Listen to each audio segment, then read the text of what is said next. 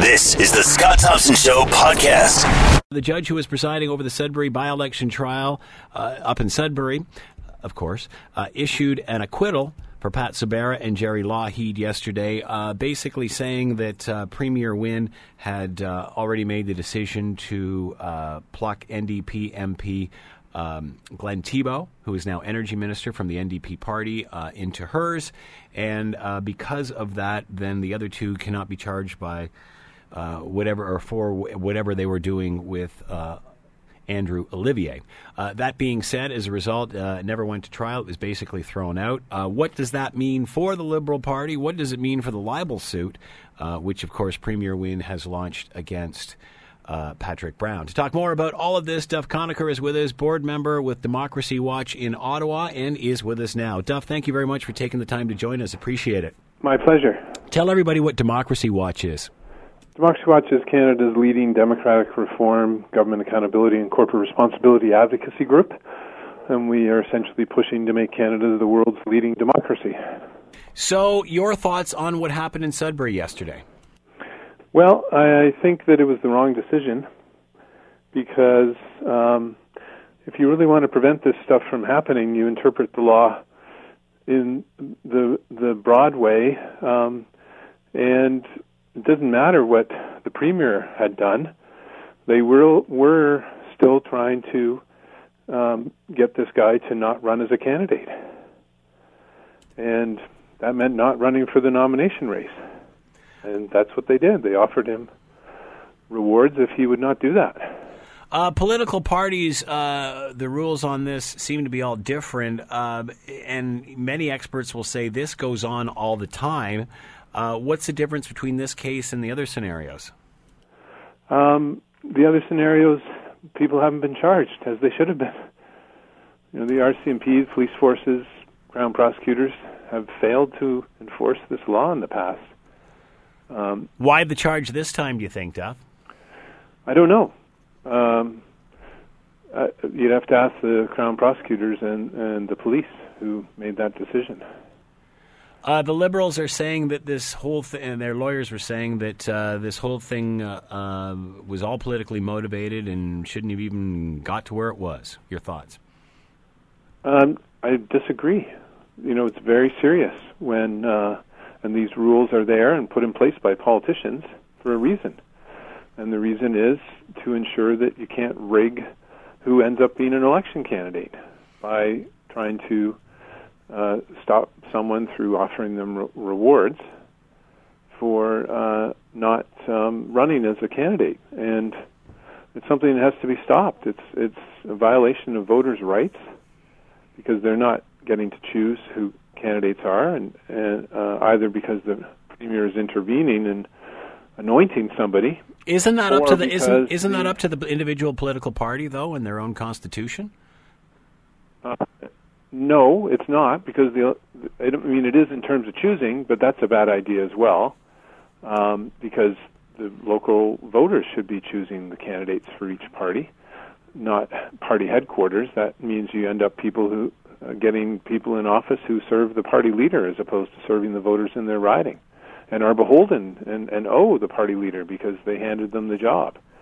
But also, the Elections Act says, to the same goal, that you have to let people run, and you can't let people bribe them or induce them in any way to not run in order to have a party leader get their favorite candidate in place. So it's, I think that it should have been interpreted that way. They did offer him rewards if he didn't run, challenge the nomination of the person that the Premier wanted as a candidate, and it doesn't matter what. So she doesn't have She doesn't have the right to decide who she wants to run, or she has any that right, say. But she doesn't have. No, she doesn't have the right to decide who runs for the nomination. She has the right to decide who is the candidate in the end. But they tried to prevent him trying to become a candidate, and that's what the law prohibits. Right. So I think it was the wrong decision. Do you agree that this happens all the time in political parties at various... It does, and there's just been negligence on the part of police and Crown prosecutors in the past from filing the charges that should have been filed. Is it because it's usually too hard to prove? No, there have been clear cases in the past where charges haven't been filed. And there's also been cases of offering rewards to sitting MPs for them to do something. For example, Paul Martin, it was public. It was written in Maclean's by former Ontario Premier David Peterson. He said, I was the go-between between Belinda Stronach and Paul Martin. And she was telling him, I won't switch over from the Conservatives to become a Liberal unless you make me a minister. Mm-hmm. Well, that's offering a reward to switch to do something as an MP. Yeah. And that was all admitted. But at the end of the day, Duff, to think that none of this goes on with a nudge, nudge and a wink, wink, and not plainly obvious as it is in this case, or perhaps the one that you're talking about, I mean, wouldn't you be naive to think that this does not go on all the time and is pretty impossible to prove? It is this time because That's right. Andrew Olivier has literally recorded every conversation he had with them because of his disability. Yes. So I think that's what's really different in this case. Would you agree? Yes, I agree. But there's ways of stopping it, certainly in terms of MPs doing what they do and switching parties and things like that, is to have a rule that if you switch parties, unless you can prove that something like the party that you're in had broken all of its promises, or the leader's been convicted of a crime and is refusing to leave, some kind of serious thing like that, where you have a reason to leave your party. And if you can't prove that, then you would have to resign and run in a by-election if you're going to switch parties. So that's one thing that can solve that particular problem. And then if you change the system to ensure that riding associations are choosing candidates, and then you'll have a much more open system, because you won't have the party leader stepping in and thwarting people from running and having a democratic and fair nomination race. This is all undemocratic and unethical. So why politicians think it's okay, and why the Liberals would say it's okay based on having one judge say it's okay, there's a huge gap in every provincial capital between what's legal and what's ethical in the public's eye. And this is clearly unethical. And, okay, one judge thinks it's not illegal, but I'm sorry, I've watched this stuff for 25 years. I've looked at the law, and my opinion is it was illegal, and the judge made the wrong decision, and I hope the prosecutors will appeal. That's my next question to you. Do you think they will? Will this go any further? Do you think considering it hasn't even been heard, it was thrown out. How does that change things? Yeah, that's part of why it should be appealed. Because let me ask you this question, Duff. Because they didn't even go into the trial before, because it was thrown out before it even got there. How does that play in favor of an appeal? Does that work towards that goal or against it? It should. There was testimony, so just to make that clear, right? They just didn't complete it all, and they hadn't made the final legal arguments, which are important. When you're in testimony, you're talking about the facts. And this whole decision was based on what line the law draws, not so much on the facts, but also what line the law draws. And I just don't think that the judge should have made this premature decision. And also, I think it was the wrong decision. If you really are concerned about integrity in politics, you don't interpret the law in this way. Where does this leave the Liberal Party? Are they vindicated? No, again, because one judge has said that he thinks there wasn't enough there. But that is just one judge saying, and there aren't, it's not like there are 100 past cases where that judge can say, oh yeah, we've looked at this kind of situation 100 times, it's been in the courts, and the courts have always said this is the line. Right? These are very, very rare cases. And and so that's why I think they should appeal. But also, I think that in the public's eye, they can easily look at this, as I do, and say, that's not what the line is. The line is intended to stop this stuff totally, and they did it. They offered a reward so a guy wouldn't run and make it a difficult situation in terms of attracting a federal NDP MP to be the Premier's anointed candidate. That's what the law is intended to stop. It seems in popular politics lately that line is becoming even more blurred of what is truth and what is fact fiction, that sort of thing. How do you think the public is going to view this? I think they will view it as something that happened that was unethical, clearly. And that's a hit against the Liberals that they deserve, because it was unethical, clearly. Do you think the fact that there seems to be a few of these sort of situations in a row, whether it's a gas plant scandal or what have you, how is this viewed by the public? Especially the big concern was having the Premier testify in this, vindication there as well, because it's not often that a sitting Premier has to testify for something. Is this vindication for her as well? Well, I think the Premier should have testified. It would have looked worse if she tried to hide behind parliamentary privilege, because the privilege shouldn't even extend to this kind of situation. It's just an old British tradition, and it's wrong in some ways. I don't think, again, it's vindication. Yeah, it would be worse if two Liberals had been found guilty of violating the law, but I think a lot of people still view it as unethical. And the big question is how much they take that into account in the next election in terms of how they vote. And that, what I've seen the last 25 years, very much depends on whether the opposition parties are just complaining or whether they actually set out a strong platform for cleaning things up and closing any kind of loopholes that are perceived or are clear. If they just complain, then people, I think quite rightly assume they're just complaining, but they're not going to do anything different. If they actually set out in a strong platform, we're going to clean all of this up and take it seriously. Every party that's done that in the last 25 years across Canada has either won the election or won more seats. So that's what will switch voters. Complaining, all the polls show only 10% that have been taken the last 5 years show that only 10% of Canadians trust politicians anyway. So if you're just complaining about another politician, that's not necessarily raising the public's view of you and what you would do if you were in office, especially when all the parties have these problems with nomination races. The Progressive Conservatives right now have multiple problems, including lawsuits. So just saying Liberals did bad, but saying nothing about what you would do that's good is not going to get a party much of anywhere, I don't think, in the next election. Whose responsibility is it to clean this up?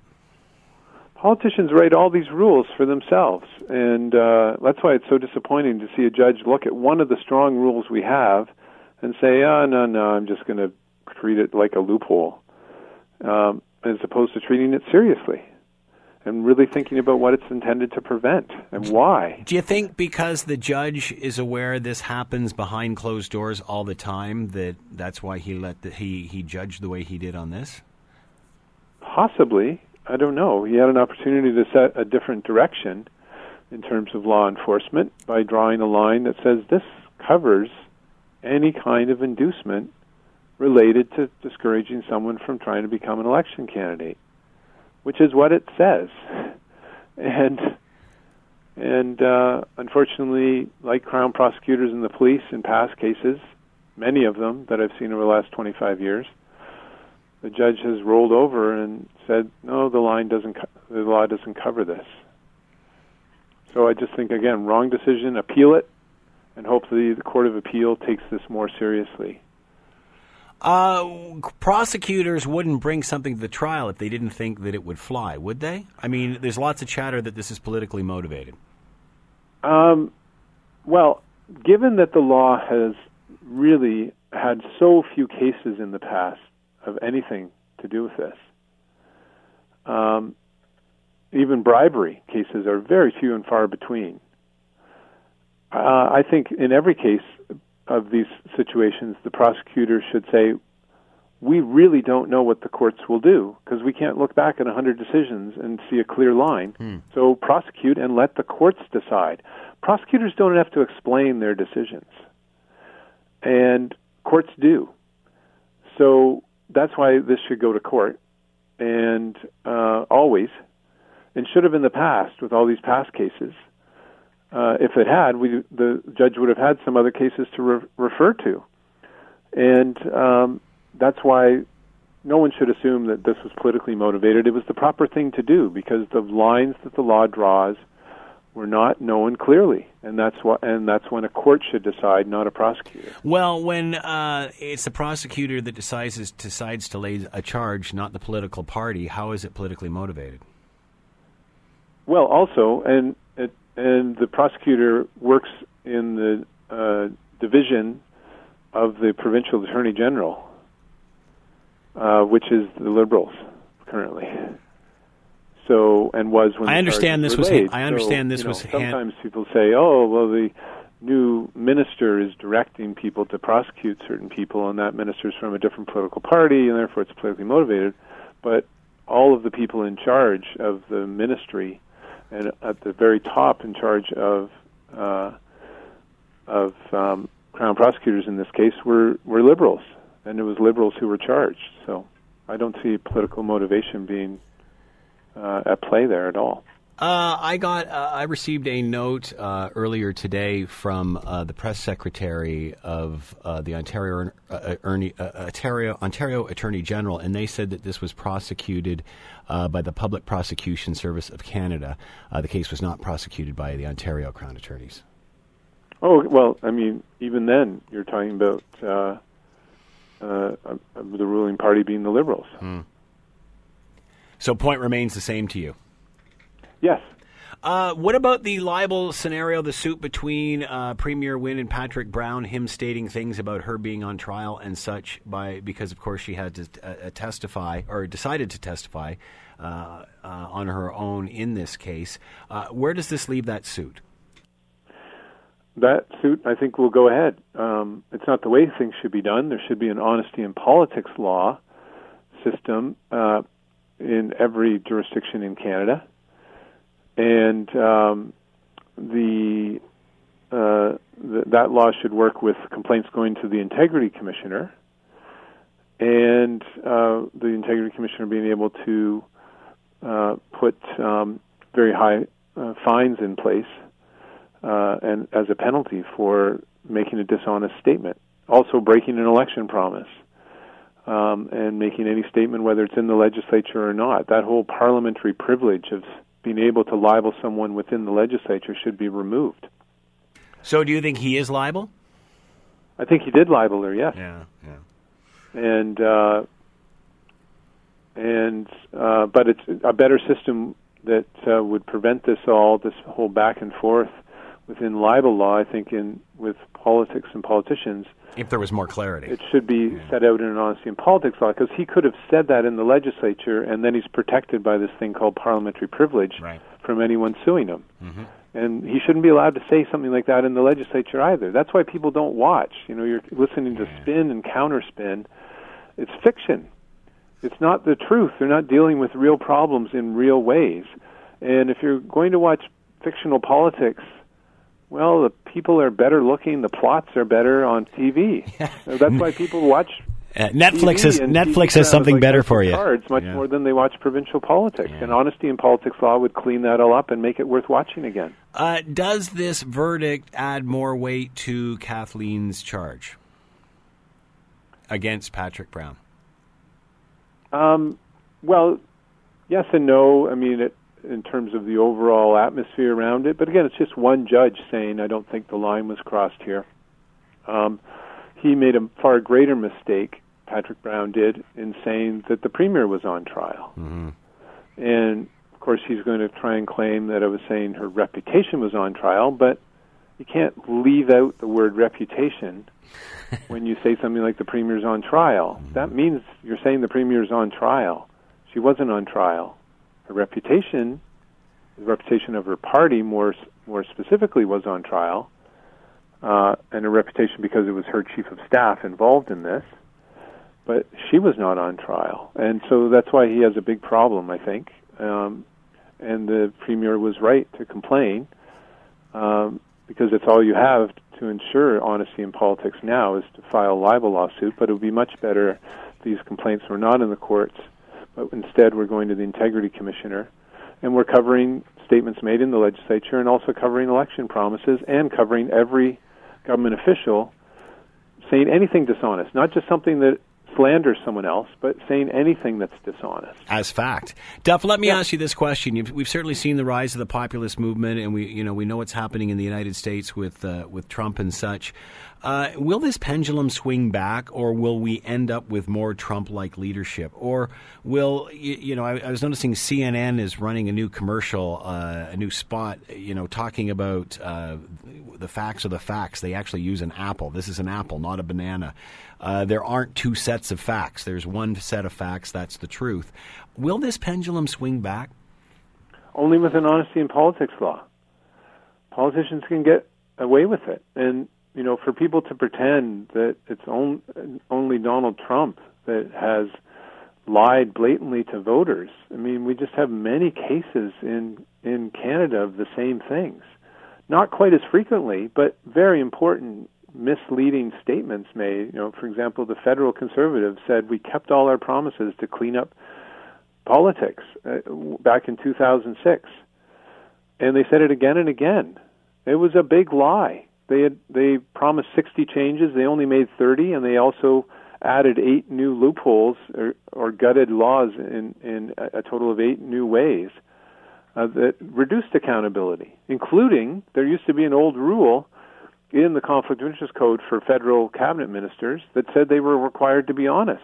And the Conservatives said, we're going to take that old code, including that rule of honesty, put it into a new law, and make it much more enforceable by an independent watchdog. They took the old code, put it in the new law, took out the rule on honesty, because they didn't want to be held accountable for lying to voters. So, they lied about removing a rule that prevents you from lying, and about other things, too, in that whole package. They only kept half their promises.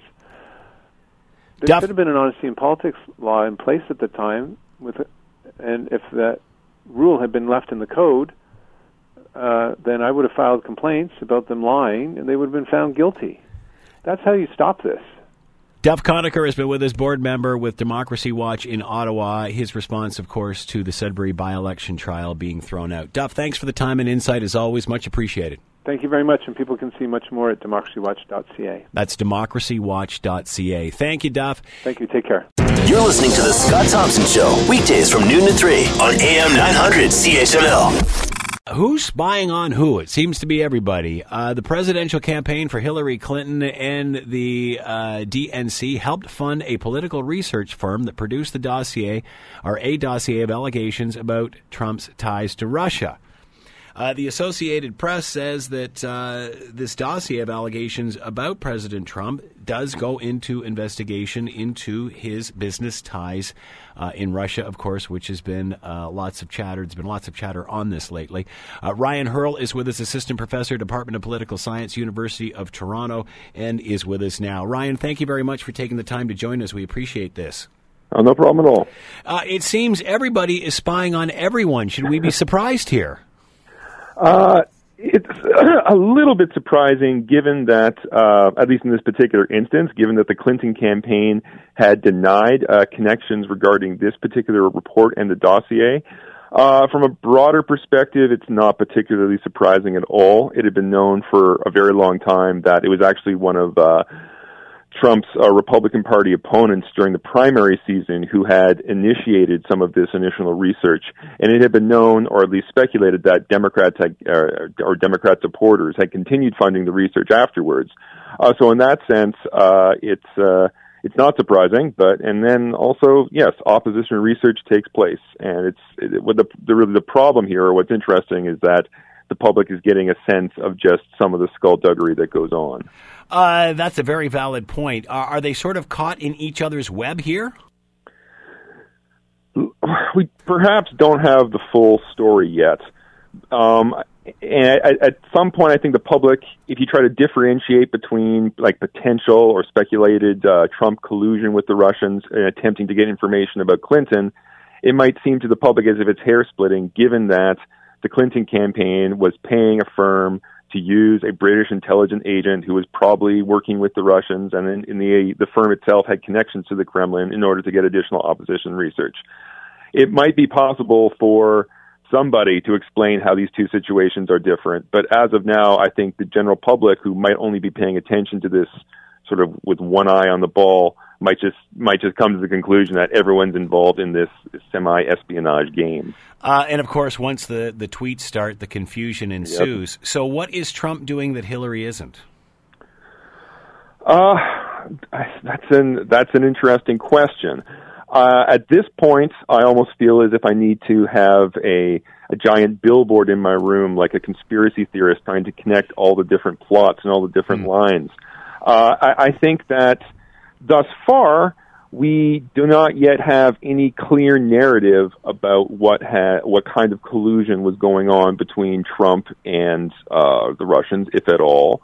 The phrase that emerged regarding, say, the meeting between Donald Trump Jr. and some individuals was that there was preparedness to collude or something along those lines.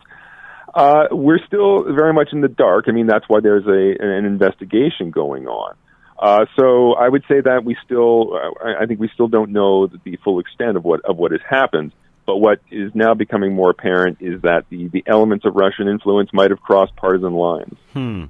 Does this give Trump credibility? How does this affect the Russian investigation, or certainly his spin on that?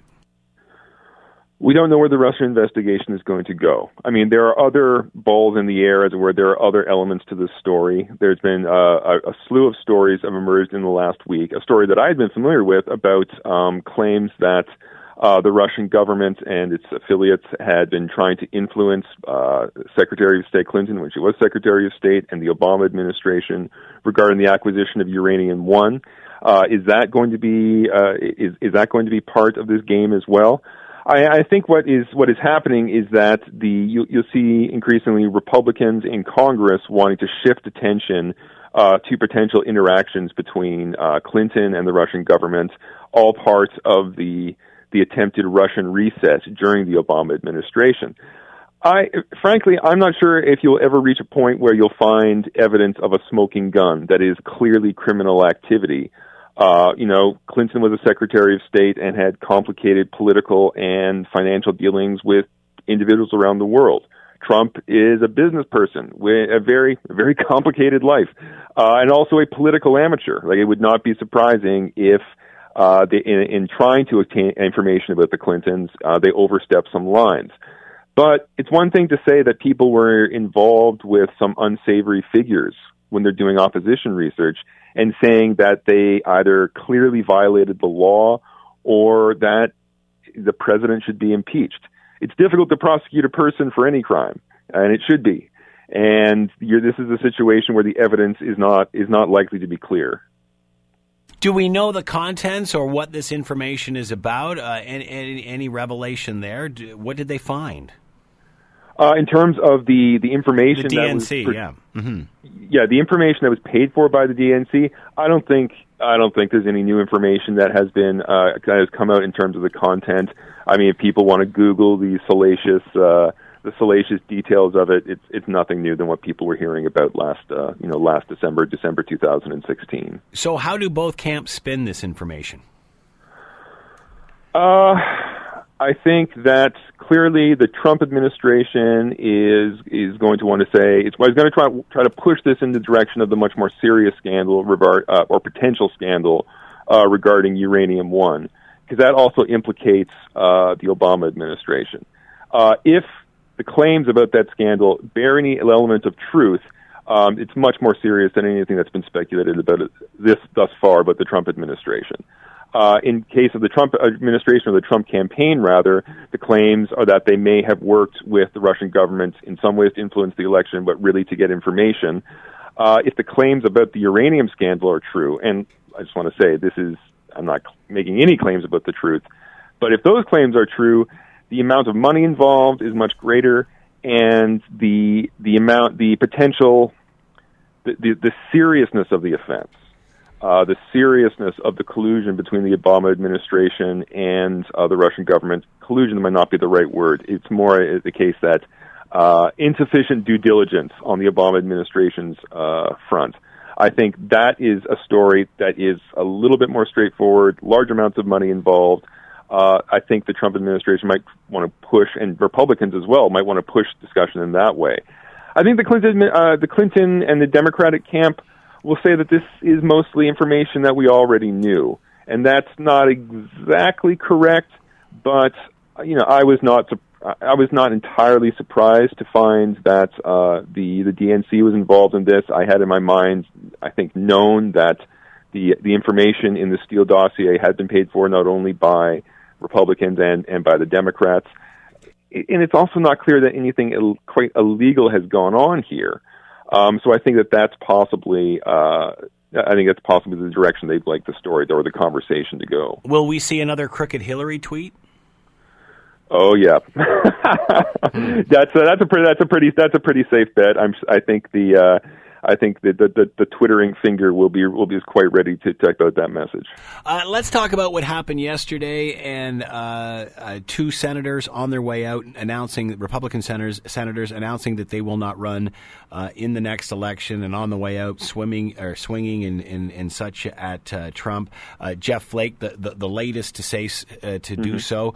How do you interpret his comments? How does that resonate with Americans? That's difficult to say. I mean, it's really not about how it's going to resonate with Americans, but how it's going to resonate with the Republican Party voters. Because this is just very much about the deep divisions that exist within the Republican Party, divisions that were to some degree on display as early as the Tea Party revolts of a few years back. So I think that is just that struggle that's playing out in the public eye. It does seem to me that it is a sign that at least some Republicans feel that the mainstream party, call it the neoconservative wing of the party, the anti-Trump wing of the party, feels at a disadvantage. That they might feel as if the energy lies with the populist wing of the party, and there are some signs that Senator Flake would not have been able, or at least would have faced a serious challenge in his primary election. So I think that it's not surprising that the Republican Party is having difficulty maintaining unity after the Trump takeover. This is utterly unsurprising.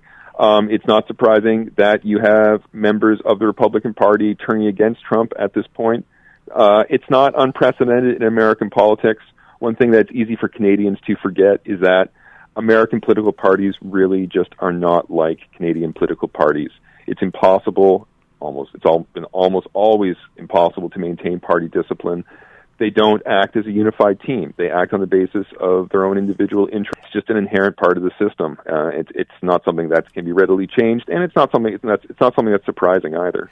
We were all sort of surprised and stunned, concerned, pick your word, after the inauguration, and lots thought that Trump would be more presidential than what he has been, and of course it just seems to be going south the farther into the term that he goes.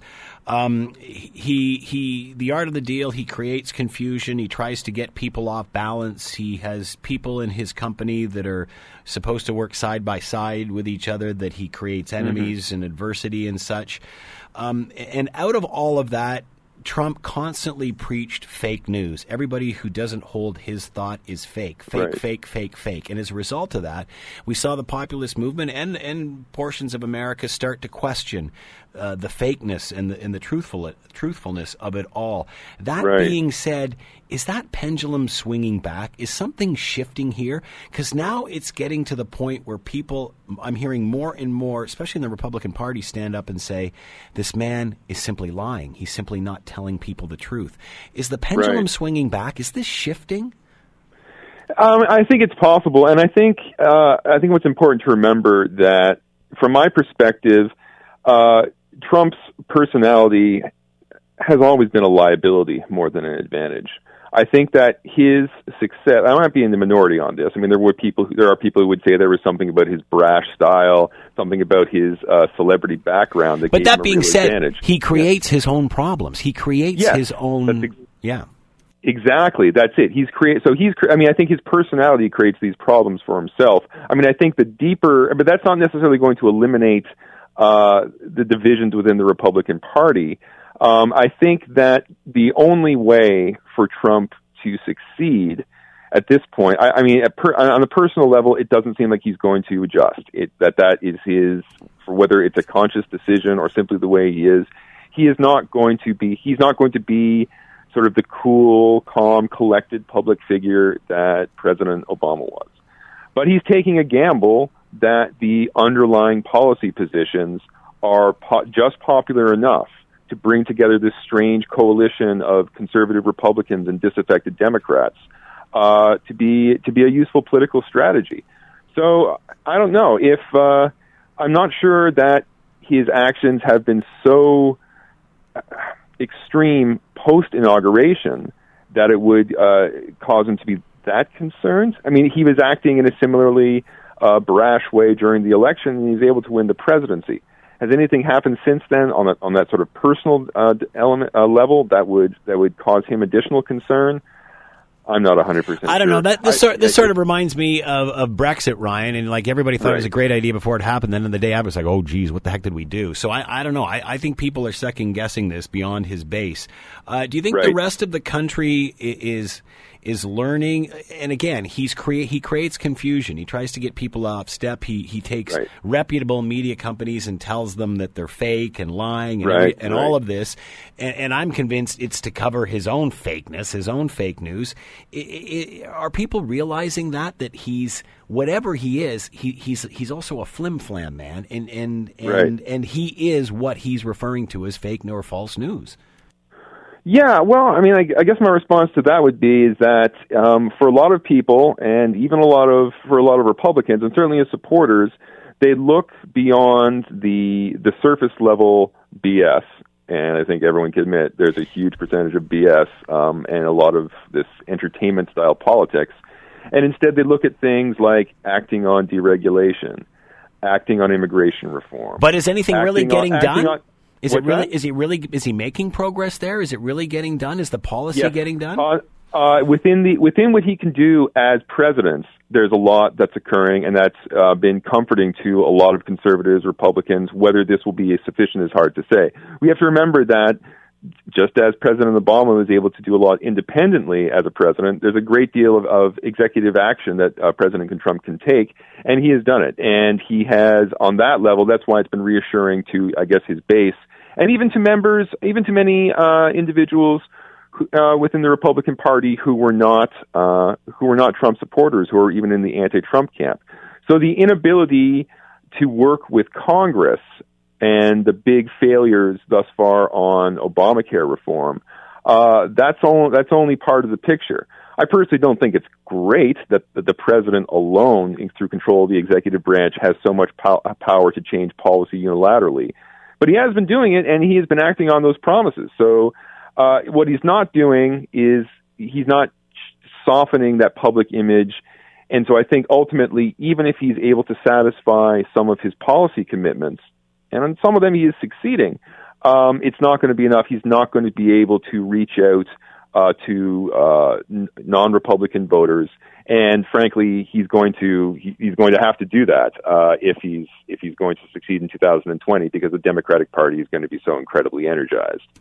That's another question. Really, are they energized, Ryan? Because at this point, I thought they would have a plan B by now, and all they seem to be doing is getting caught up in the marsh that is Donald Trump. Why aren't we seeing who the next great Democratic leader is? Why aren't we moving forward from this? Why aren't we forgetting about Hillary and Obama and just moving on to the future?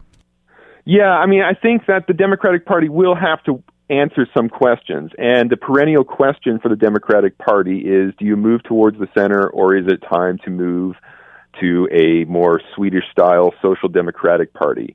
And they have not quite resolved that question. And it's more, in some ways, it's more difficult than ever. I mean, the relative success of the Bernie Sanders campaign shows that there is there's a wing of the party, a significant wing of the party that isn't satisfied with centrism. So I think that is part of the problem. That's part of the problem there. And you have to also remember the parties are not entities in the United States. At no point is it possible for the Democratic Party to simply say, okay, this is what our strategy is going to be, right? If it was possible for the Democratic Party to do that, there would not have been a Bernie Sanders insurgency during the 2016 campaign. There's always these difficult strategic choices. I mean, I think part of it comes down to is that the country is so divided, not just politically, but geographically and politically at the same time. There are parts of the country where to be a Democrat means, yes, you can be a very far left, Bernie Sanders style Democrat, but that's not going to swing it in the contested states, in the contested congressional districts. So it makes the strategic situation for them very difficult, and maybe people are still recovering from 2016. They're not quite ready yet to talk about the next stage. How will we look back at this presidency? Will it end differently than it began? Oh, that's such a difficult question to answer. I will say this: the liberal progressive blogger and writer Matthew Iglesias of the Vox website in the States, he tweeted out, I think, about 200 what he thought of his unpopular opinions, and one of them was that he thought Trump was going to get elected in 2020, and this is someone coming from left of center, and part of the reason that's sort of a safe bet is that it's difficult to beat an incumbent president. So I will go for the safe answer and say that if economic growth is around 3%, if Trump avoids an unnecessary or existentially threatening war, it's possible for him to be reelected, and how he will be remembered will be difficult to say. Frankly, I think given the long-term problems of the United States, I think he might well be remembered as yet another president who didn't address the long-term problems with funding the American welfare state and dealing with their long-term deficits. But that's a slightly different conversation. Ryan Hurl has been with us, Assistant Professor, Department of Political Science, University of Toronto. Ryan, fascinating discussion. Thanks for the time. Much appreciated. Oh, no problem at all. Thank you. You're listening to The Scott Thompson Show, weekdays from noon to 3 on AM 900 CHML. Yesterday, the fall economic update was announced by Finance Minister Bill Morneau. Everything's just hunky-dory. He called the update good news, saying that the hot economy has shrunken the deficit and the government is forecasting smaller deficits and increases to programs aimed at low and middle-income families. I guess my first question is, if things are so rosy, why are they continually in the news for taxing people? Let's bring in Ted Mallett, Chief Economist, Canadian Federation of Independent Business, and with us now. Hello, Ted. Thanks for taking the call, and thanks for being on the air with us today. Good afternoon. It's a pleasure. Tell everybody what the Canadian Federation of Independent Business is. We are a lobby group representing solely individual owner-operators of businesses in Canada. We have 109,000 businesses in all walks of life, all regions of the country. And we don't accept any money from government, unlike a lot of other associations. But we're there to represent the interests of small business owners, and we had a very busy summer. Here's what Finance Minister Bill Morneau had to say yesterday. We know that continuing to make those investments will allow us to continue to be successful in terms of growth rates, and we've fully factored in the costs and the challenges. So, your thoughts, Ted? Is it all sunny ways again? Are we good to go? Canada has one of the best economies, or the best economy in the G7 right now. Your thoughts? Well, right now actually is not quite right. We're dealing with very strong growth in the first and second quarters of this year, but we're fully expecting the third and fourth quarters to be significantly weaker. Much of that was simply the rebound effect. The growth earlier on was kind of just the recovery from the earlier resource crunch that we had over the past couple of years. We're now settling into something more sustainable, but we had some roadblocks. I mean, certainly the tax proposals that the government made back in July were having some serious effects on the business perspectives of business owners, and other policy issues like the massive changes to minimum wage policy that we're seeing in Ontario, Alberta, and British Columbia were weighing on businesses as well in how they would have to react to those big changes in their costs. So it's not all fair weather sailing at this point. There's still some distractions and difficulties for businesses to go out there. How do those tax changes fly now that the economy is perceived to be good? I mean, taxes to small business and such. It seems that the government is into our pockets more. Do they need to be into our pockets more if we're doing well? Well, now that the government has now said that they are going to be reducing the small business tax rate from 10.5% to 9% over the next year and a half. So that's good policy. We're pleased to see that take place. I think it would have been rather odd for the government to be claiming, as they originally had back in July, that they were suffering a real revenue drought because of improper taxation laws, when in fact the latest results from yesterday show that revenues were running $6 billion higher than they expected just 6 months ago. So they would have had more of an uphill climb to claim that they were really trying to fix the tax system that was actually performing quite well in terms of pulling money in for government when the economy is doing well. So how hot is the Canadian economy? I mean, are everyday Canadians feeling this? The economy did quite well for a couple of quarters earlier in the year, but we think that the growth rates have probably come down a fair bit to more or less sustainable rates. And sustainable rates in sort of standard economic parlance is really 1.5% to 2% growth, not including inflation. We were well above that in the early part of the year, but we're going to be back to those levels the later part of this year, and perhaps a little bit below that in the early part of 2018. So that is sustainable, but it's not gangbusters by any stretch. What affects this? Housing prices? How does that factor into this? The energy sector? Why is Canada doing so well? Well, the energy sector had taken a big hit back in the end of 2014 when prices started to plunge. They've now come back and they've stabilized. The most important thing for businesses is being able to count on their input costs and their demand factors to be more or less stable over the next couple of years. And we've seen oil prices more or less in the $50 a barrel range for the past year or so. So there's confidence that that's pretty much where it's going to stay. So businesses can actually plan based on that expectations, and that's probably helped a fair bit. It's not nearly what we had seen back in the 2013, 2014, where prices were clearly overvalued. But when the rest of the economy has some stability in terms of knowing what energy prices are going to, at least oil prices are going to be, then they can plan accordingly. But as oil prices are only one part of the economy, it certainly affects Alberta more than Ontario. But the challenges in the rest of the country are significant. We've got very high electricity costs in this province. Businesses have to pay quite a bit for being able to use electricity for production processes and so on, which is higher cost than many neighboring U.S. states and Quebec as well. So those are problems, as well as the uncertainty around what it's going to entail for wage level costs over the next couple of months, because we're seeing a substantial rise in minimum wages in Ontario next month. How does this news affect the health of Ontario businesses specifically? As you mentioned, still some concerns. Are people in Ontario going to buy into this as much as, say, other provinces?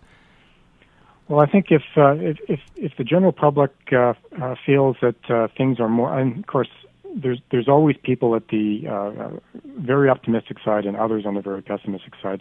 Nobody's ever treated, on average. There's a fair degree of dispersion amongst the highs and lows of individuals within the province. But on average, if there is stability in home prices and not going up too fast and not sinking too fast, that's important. If the inflation rate is known to be likely to be in the 1% to 2% range, is where the Bank of Canada wants to keep things. And if there is reasonable assurance that people's jobs will be held, or they've got the same number of hours that they've always expected, then we can expect to see the consumer to do reasonably well. And if the consumer feels they're going to be do reasonably well, then the business sector can respond as well. Does this have anything to do with politics, Ted, or is this just the way the economy is flowing and the rest of the world and it all coming together? How much of this is politically motivated, is responsible due to politics? Politics plays less of a role than perhaps many people think. Most businesses, when they're asked about their business outlook, will really focus on, well, how many cold calls did I get today? How many customers walked in the door? How many email orders did I receive? And that by far outweighs any kind of feeling about what kind of government, what stripe of government is in office right now. Certainly, policies can make a difference, and badly designed policies can certainly affect business outlook out there. But not every policy is designed badly, and we certainly our role is to ensure that policies are designed properly as they affect small business owners. So generally, politics is a factor, but it's not really a dominant one. As you mentioned, a good quarter initially, and then predicting some weakness as we move forward, and more slow, steady growth, which I'm sure is positive. How does that affect interest rates? Of course, the Bank of Canada announcing that they're going to remain the same right now, but what about increases? People are always concerned about that. Well, we are going to see increases, so it's never been a question of if rates are going to increase, but it's a matter of when and how fast. Yeah, and how much? Well, how much? I think we can pretty well be assured that they're going to go back up to the 4 or 5% range, which is what typical short-term interest rates are in a 2% inflation environment. So, that's where they're likely going to be over the long run. But so far, most economists have been wrong of when those kind of rates would be brought into play, because they need to be at that level to kind of balance the needs of the investors, the savers in the economy, the people saving for their pensions and so on, as well as balancing the needs of the people who want to invest and borrow. We've all seen the problems brought into the housing markets when you have very low rates for a long period of time. We've now got imbalance in the property markets in most urban parts of the country, and we're going to have to back away from that, but hopefully slowly. If we do it all at once, then that can be a big problem for consumer demand. How much is, when you're talking about interest rates and in the Bank of Canada, you were talking about how 4% is that sweet spot. How does the Bank of Canada take into consideration the fact that what the debt ratio is for most families, and if it's too much of an increase, then we'll be in serious problems? They will say that they don't take that into account because their focus is on making sure that they've got a stable pricing environment out there. They hope for a 2% inflation rate, which is enough to give some steady ideas of where prices are going without the risk of deflation, which is actually much bigger problem than inflation. So you don't want to have a zero rate of planned rate of growth of prices. So 2% is where it needs to be, and we're getting close to that level now. So I think once we're there, and if there's a fear that it may go higher than 2%, that's when rates are going to start rising probably in the new year. So smaller deficit, good news from the government yesterday, that equals more goodies for Canadians? Is that what should happen, or should we pay down deficits? Well, no, I think we need to pay down debt. The government has had 3 straight years of spending growth that's been more than 6% per year. And even though they're saying that deficits are lower than their target 6 months ago, that's assuming that they can hold spending to less than the growth in the economy. And governments traditionally have problems doing that, typically. And if you look even further out, and the government doesn't forecast this far out, but we're not going to see the budget balance itself. If the government spends simply based on how the economy is growing and taxes come in according to their traditional share in economic output, then actually we're going to start seeing a rise in the deficits later in the 2020 decade. So that's still a problem. The government still has to make some adjustments, probably to their spending more than anything, if they want to achieve balanced budgets over the next 5 or 6 years. We've heard lots of chatter about energy and pipelines, probably more so in the past than now, it seems. The Prime Minister was very open right from his election that we have to get our resources to market. What about the pipeline discussion and the fact that they don't, although being approved, they don't seem to be actually getting to the point of construction and delivery? How does this change the forecast for Canadians or for Canada when it comes to managing and getting what we can for our resources? Those kind of bets are very high stakes. There's a big gamble in pouring a lot of money into an energy infrastructure to getting to market. So if oil prices returned to $100 a barrel, then not building these pipelines would have been a big mistake. However, if oil prices, for reasons of technology change and conservation, and the fact that the U.S. is able to pull oil out of shale formation very easily, if oil prices go down to $40 a barrel, then high spending on this kind of pipeline infrastructure would have been a very bad idea. So it's a matter of trying to make the best bet right down the middle, because there are big risks on either side of that equation. Where do you think that is going to go, that discussion? It seemed to be moving quite rapidly, then it has seemed to come to a stall. I think the real concern was that does Canada need all that many pipelines to be able to get oil to market? Probably the answer is no under the current situations. If we can get more oil into the Keystone pipeline when it's more fully developed in the U.S., that would be good. And whether it's important, whether the Trans Mountain would be sufficient is hard to say at this point, but it didn't look like Energy East was actually going to provide that much of a benefit. So that's why it was postponed. We may see that proposal reemerge in the next years or decades, but at this point it didn't look like that project was necessary. This economic statement, is this enough to draw attention away from the taxation conversation that the Liberals and the public have been involved in, and specifically Morneau and how he conducts his own personal finances? Is all of this enough good news to draw attention away from the negative Liberal publicity prior to this announcement? Well, I think the government had already backed away from their proposals on small business taxation quite significantly, partly because they would have seen these financial numbers earlier than any one of us on that sort of thing, and so that's why we also saw a reduction in the small business tax rate. So those are positive measures, and we're kind of back to hopefully back to a bit of a normal trend watch on federal finances. Deficits are relatively low in terms of the size of the economy. So $20 billion is much lower than we've seen before. But we still think it's important for governments to be focusing on getting back to balance, because it's proper demonstration of good economics and good policy making. Less than a minute left. NAFTA talks, obviously very precarious right now. Could that throw a stick into all of this? It could, but we're thinking that Canada will not agree to a bad deal out there, that many businesses probably would be better off paying duties to the U.S. if forced to do so. Those duties, in most cases, are relatively modest. There's also the fallback. People do talk about the fact that the original free trade agreement with the U.S. is what we'd fall back to automatically.